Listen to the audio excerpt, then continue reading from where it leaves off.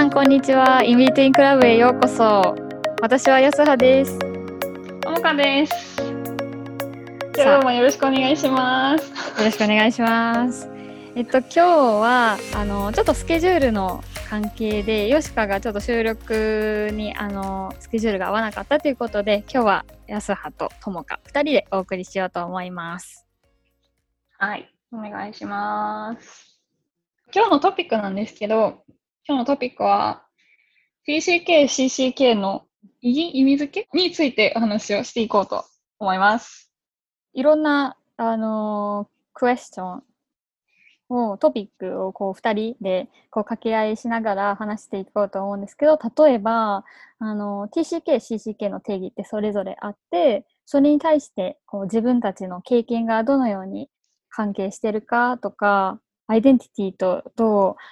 つながりがあるかみたいなところをこう深く掘り下げて、私たちのストーリーや思い、考えをシェアできたらなと思うので、楽しんでいただければと思います。で、始める前に少しだけ、ちょっと前提としてお話ししておくところがあるんですけど、今回は、私と安葉さん2人だけの収録で、ちょっと、視点がもしかしたら偏ってしまう可能性があるということですね。私も安葉さんも、こう社会経済的立場であったりとか、こう社会における立場であったりっていうのが、その2人とも今学生をしていてとかっていうことがこう似通っている部分があって、どうしてもこう一部の人に特に響いてしまう内容にはなってしまうかもしれません。それだけちょっと最初にお伝えしておきます。っていうところで、英語の方のエピソードを聞いてくださってる方も中にはいるかもしれないんですけど、私たち毎回、ポッドキャストのエピソードでディスカッションに入っていく前に、少し簡単なアイスブレイクといった形で、最近あったこととか、小さな、会話、話題を話してるんですけど、今日はちょっと、夏休みにも入られている学生さんとか、社会人の方でも少しお休みを、夏休みを取っている方もいるかもしれないので、こういったちょっと大変な時期ですけど、この自粛期間、お家で過ごす多いこの期間で、やってよかったこととか、今ちょうどやっていることみたいなのちょっと2人で話せたらなと思うので、どうですか、ともか。この自粛期間、お家にいる期間、何してますか？何が良かったなって。なんか、そうですね。やっぱり自分の生活が、大きく変わったじゃないですか。うん。この期間。変わったね。学校も全部オンラインだし、うん。外にもあんまり出れないし、うん。でもその間に、今までできていなかった部分がはっきりと見えたというか、自分の計画性のなさっていうのがすっごいはっきりしてなんか、今まではスケジュールがパンパンに詰まってたから、なんとか自分の生活ってリズムづいてたっていうあったんですけど、それがなくなってから全部自分で調整していかないといけないってなって、一日の中での自分は今日こういう風に過ごしたいなみたいなことをより考えるようになりましたね。なるほどね。確かにルーティン、そう本当に。そっかそっか。このコントロールを自分でしていかなくちゃいけない。自由がいつもよりあるからこそ。そう。なるほどね。でもそれで言うと、私もちょっと似てるかもしれない。今までってすごい忙しい時間っていうのがとっても多かったから、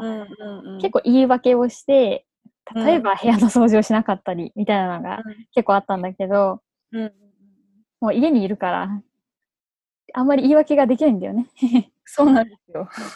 だから、結構みんなも多くの人もやってることかもしれないんだけど、断捨離とか部屋の片付けをせざるを得なくなったので、結構それに時間を割いてるかな。自ら好んでやってるわけじゃなくて、ちょっと親にいい加減片付けなさいという指示もありながらちょっとやってるので、まあ、なんか、掃除することで心の掃除というか、リフレッシュにも、まあ、なってるっちゃなってるんで、うん。そういうのは最近私もやってるかな。完璧に実行できてるかは別としうて、ん、そうだね。自分の中で、こう自分の中でのリズム、規律、ルーティンみたいなものを作っていかないといけないんだな。外的に与えられるもの、与えられるこうスケジューリングだけじゃなくてみたいな。いい機会になったね。さあ、っていうことで、今日の、トピックに入っていきたいと思います。はい。まずはじめに、このポッドキャストの中で、TCK、CCK っていうワードを使って話をしていくので、このエピソードを通じて、その TCK や CCK がどういう意味かっていうのも、少しお伝えできればというところで、まずはじめに、定義をご紹介できたらと思います。で、TCK というのは、サードカルチャーキッズっていう言葉の頭文字を取って TCK というふうに読んでいます。で、定義としては、実は TCK に関する本が出ていましてね、サードカルチャーキッズ多文化の間で生きる子供たちっていう、英語版で、デイビッド・ポロックとルース・ファン・リーケンっていう人が書いた本なんですけど、それの日本語版が実は、ありまして、加納桃先生と壁八重子さんっていう方が、書いた本なんですけど、その、ちょっと定義をご紹介すると、第三文化の子供とは、サードカルチャーキッズのことですね。発達段階のかなりの年数を両親の属する文化圏の外で過ごした子供のことであるというふうに紹介されています。日本で一般的にそういう人って大体帰国子女とかって言われることが多いのかな。そうですね。そうだね。イメージとしてはですよね。例外ももちろんあれだけど、日本でこう一般的に知られてる言葉で言ったら、一番それが近いのかなって感じですね。で、CCK のデフィニッション、定義ですね。CCK っていうのは、クロスカルチュラルキットっていうワードになってるんですけど、TCK も含めた多文化を用いる経験をした人全体を表しているワードで、すごい大まかなカテゴリーなんですけど、これの中にはさっき言ったみたいに TCK も入ってるし、ミックスの人も入ってるし、移民の子供とか、難民の子供ももちろん入るし、あと、こう、日本で言ったら、在留外国人の方とか、在留、企画されてる、他の文化、国の出身の、親とか先祖とか、文化を背景に持ってる人も入るし、もうなんか、本当に大きなカテゴリーです。本当にこう、多文化の経験を持ってる人全体が含まれるワードなんですね。これの中には、最近出てきたカテゴリーだと思うんですけど、ドメスティック CCK、インターナショナル CCK っていうのがあって、ドメスティック CCK っていうのは、そのままなんですけど、国内 CCK っていうもので、国外に出ることなく多文化の経験をした人。だから、親の国籍文化が異なってて、で、国外に引っ越したりっていうことはなかったけれども、そういう意味でこう多文化を背景に持ってる人とか、あとインターナショナルスクールとか、を含む、インターナショナルスクールとかを含む、こう何かそこの、住んでる場所の文化とは異なる文化に沿った教育を行っている学校にいた人っていうのも国内 CCK っていうのに含まれています。で、エデュケーショナル CCK っていうのもあって、それは多分ドメスティック CCK にもあるし、インターナショナル CCK にもあるんですけど、こういろんな文化の教育を受けた人、そこの住んでる場所の文化ではない、文化に沿った教育を受けた人っていうのがあります。はい、で、一般的に言われてるっていうか、見られる傾向として、CCK っていうのは、こう、CCK のコミュニティの中で何かこう、似通った価値観とかを持っているっていうふうに、これはですね、David M. Here っていう、社会学者の方がおっしゃってることです。っていう、この TCK、CCK っていうワードっていうのはまだまだ、日本だけではなく世界でもすごく知られているっていうわけではないので、この私たちのポッドキャストとか活動を通じて、こう、広く、知ってもらえたら嬉しいなっていうちょっと個人的な思いもあって、今回このテーマを取り上げています。じゃあ、早速、その人生それぞれの中で、この TCK、CCK っていうワードに出会ってきたタイミングって異なるとは思うんだけど、実際これの定義を知ってどう感じた？なんか、私はこの言葉に出会ったのが割と結構最近なんですよ。で、なんか、正直、いつかな？去年とか今年ぐらい、で、でも、この言葉自体を見つけたのはそれぐらいだけど、ずーっとこういう言葉を探してたっていうか、なんか、やっと自分のことを表彰してくれる言葉がに出会ったっていう感覚です。だから、すごいこう、自分とか、社会とか、社会の中で感じてたり、自分に与えてた、こう、縛りみたいな、自分がこうあるべきだとか、自分は社会の中でこういう風に映ってるんだ、こういう人間なんだみたいな縛りから解き放たれたきっかけにはなりましたね。すごい大きなリベレーションみたいな。確かに。そう、私もなんかこう、幼い頃の自分とか、今の自分とかをこう、見つめながら考えているって、このさっき紹介した定義の中に、こう発達段階における経験みたいなことが意味合いとして書かれていたときに、私自身タイに3歳から18歳ぐらいまで住んでたから、その間に起きたいろんな出来事ってすごい今の自分の価値観とかを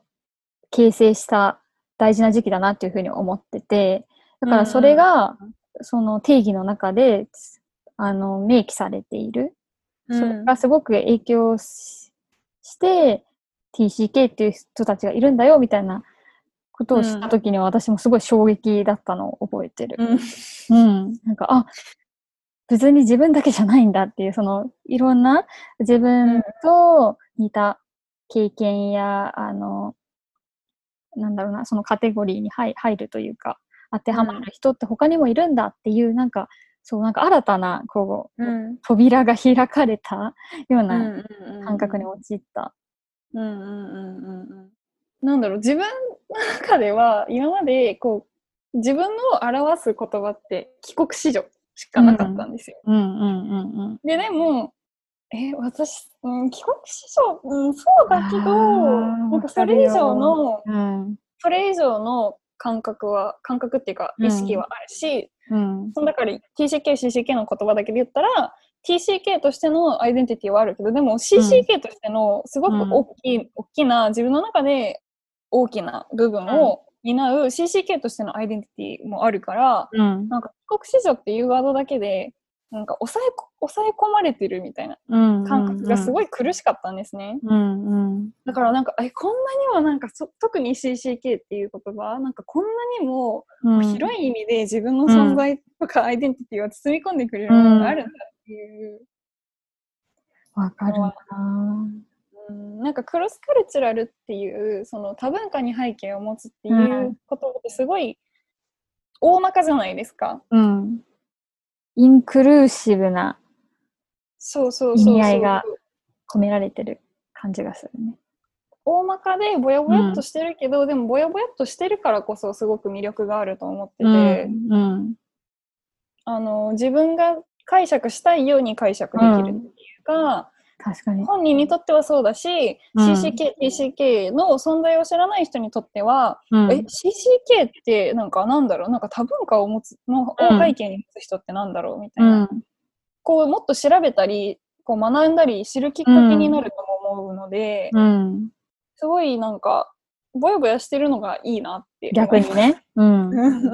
わかる。なんかさっき少し言ってたように、なんか帰国子女っていうワードを聞くとどうしてもなんか、私もなぜかわからないんだけど、すごく違和感を感じていたのもあって、で、多分私の違和感っていうのは、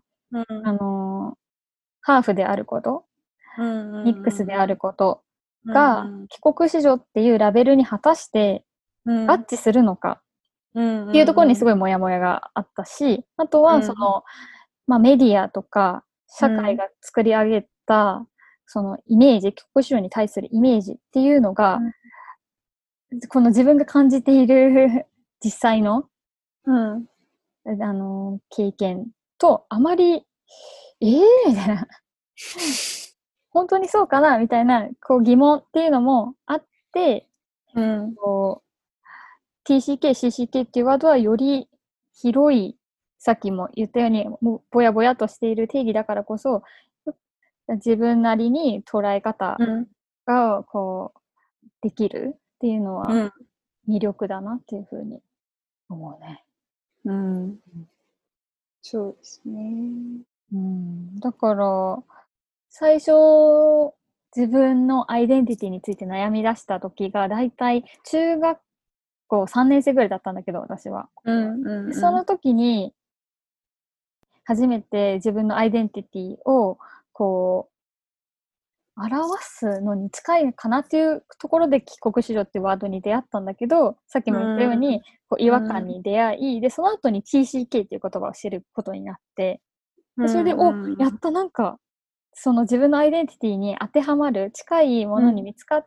会ったっていう感情があったんだけれど、そこでもどうしてもあれ TCK もそのなんか親の、文化とは違うところで育った子供たちっていう風に指してて、私、いやタイと日本で育ってるからどっちも親の文化だしな。で若干また違和感を覚えた時があって、そういう意味では私も CCK っていうワードの方がしっくりくる。その TCK、CCK ってさっき言ったみたいに、一応学術的な意味はあるじゃん、与えられてるじゃないですか。で、まあ、今まで話したところでも触れてる部分だとは思うんですけど、なんかその典型的な意味、みたいなものが、やっぱり、まあ、典型的なっていうかその学術的意味、からもこう大きく離れてる経験とか、自分のアイデンティティっていうものがあると思うんですけど、なんか自分のアイデンティティとか自分の見え方みたいなものにどういう影響を表したなって思います？なんかそれ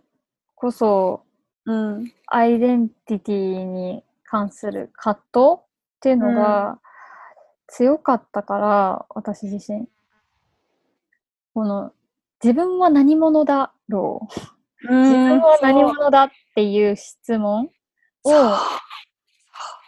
何度も何度も何度も問いかけてきた。だよね。そうですね。だからこの TCK、CCK っていう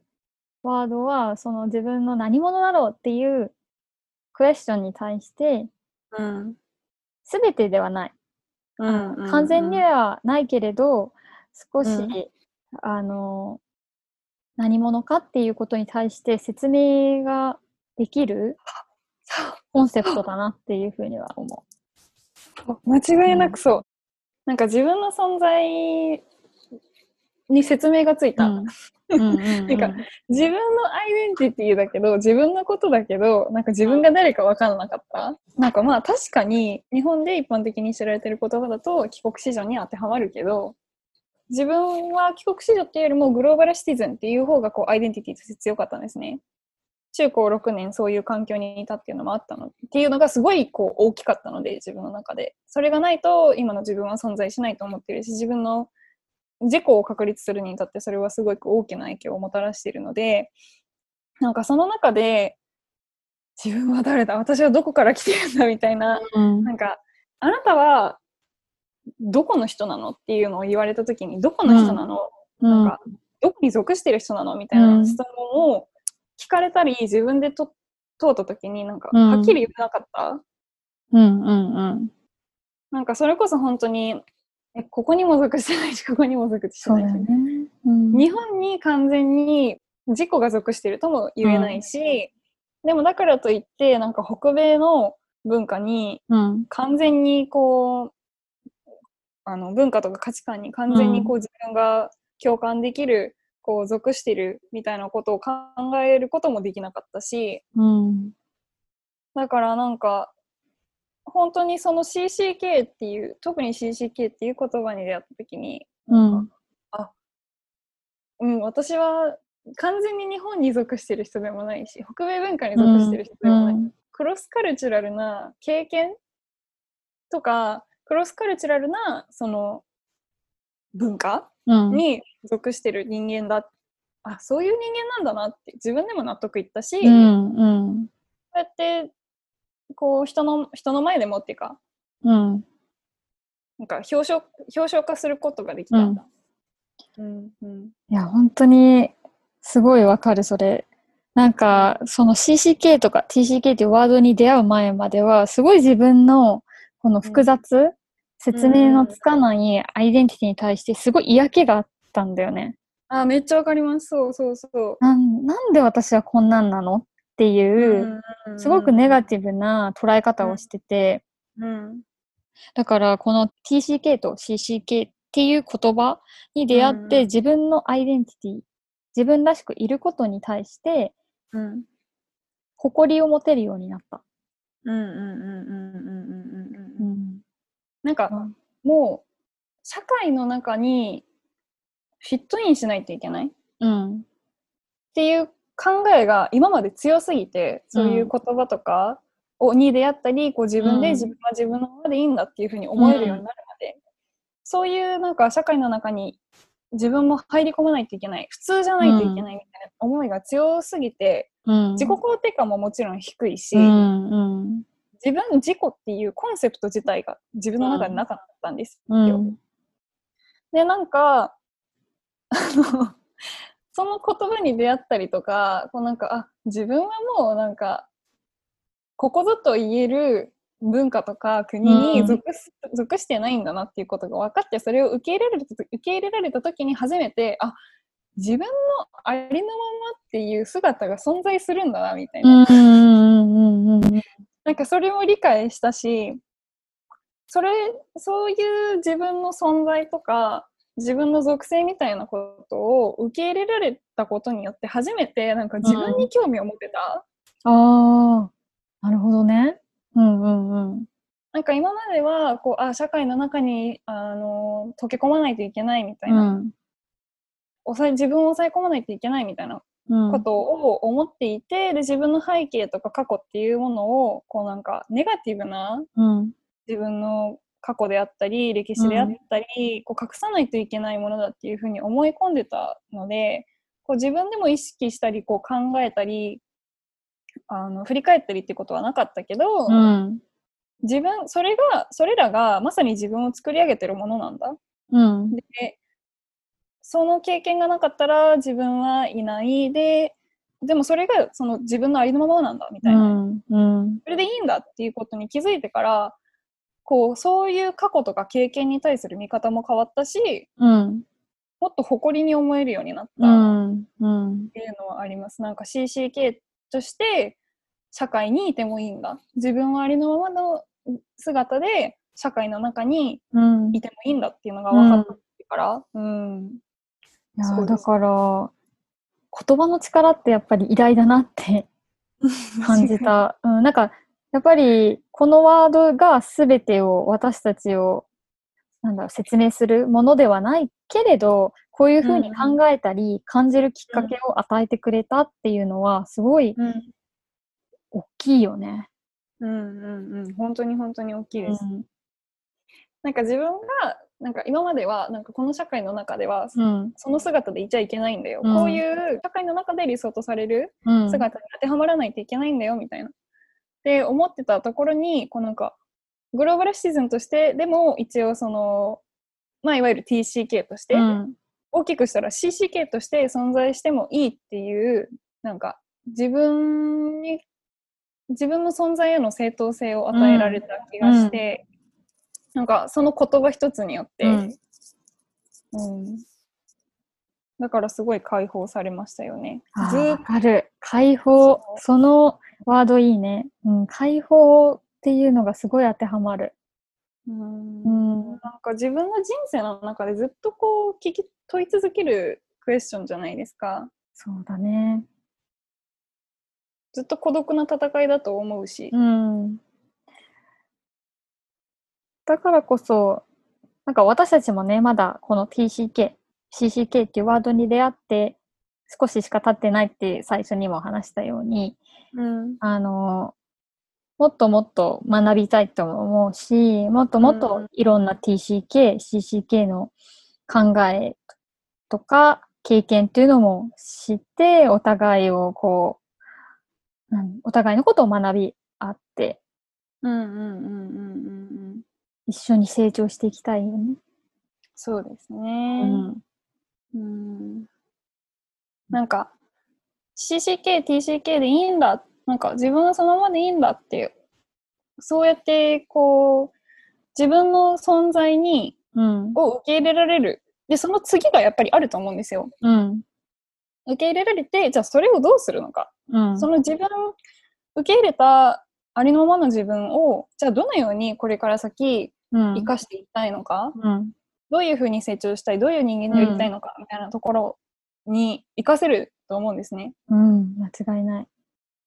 すごい大きな、強みがあると思うので、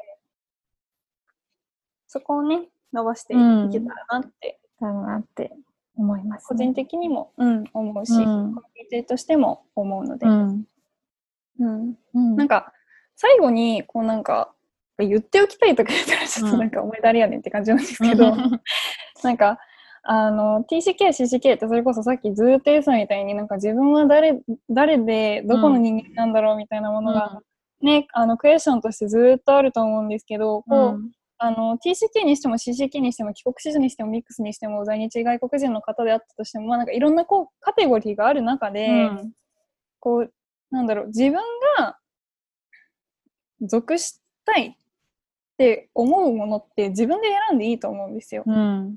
やっぱり TCK、CCK の経験ってそういうカテゴリーとかラベルが表すものよりもずっとこう複雑で、説明のつきにくいもの、自分しか理解できない、自分しか知らないものだと思うので、なんかそれこそね、私とか安葉さんもそうだと思うんですけど、こうなんか帰国子女っていうすごいステレオタイプに違和感を感じてたりとか、ミックスとか在留外国人とか、まあいろいろねカテゴリーがなる中で、そういうステレオタイプに対して違和感嫌だなって思うことがあって、当てはまらないなって思うときは、もう本当に自分のこう一番心地がいいものを選んでいいと思うんですよ。だからね、なんかそういう人たちはいっぱいいますよっていう。一人じゃないよ。っていうことです。なので、今回のエピソードではこういうふうに私たちがこのポッドキャストを始めたきっかけにもなる TCK、CCK っていう人たちっていうワードがどういうものか。で、それが私たち、友か安葉の間でどういうふうに解釈をしているか、どういうふうな影響を与えてくれたかっていうのを少しちょっとご紹介できたっていうエピソードになればすごい嬉しいです。っていう感じで、今後のエピソードでもどんどんTCK、CCK にまつわるいろんなテーマについてどんどんお話できたらいいなと思うので、今後のエピソードもぜひぜひ楽しみにしていてください。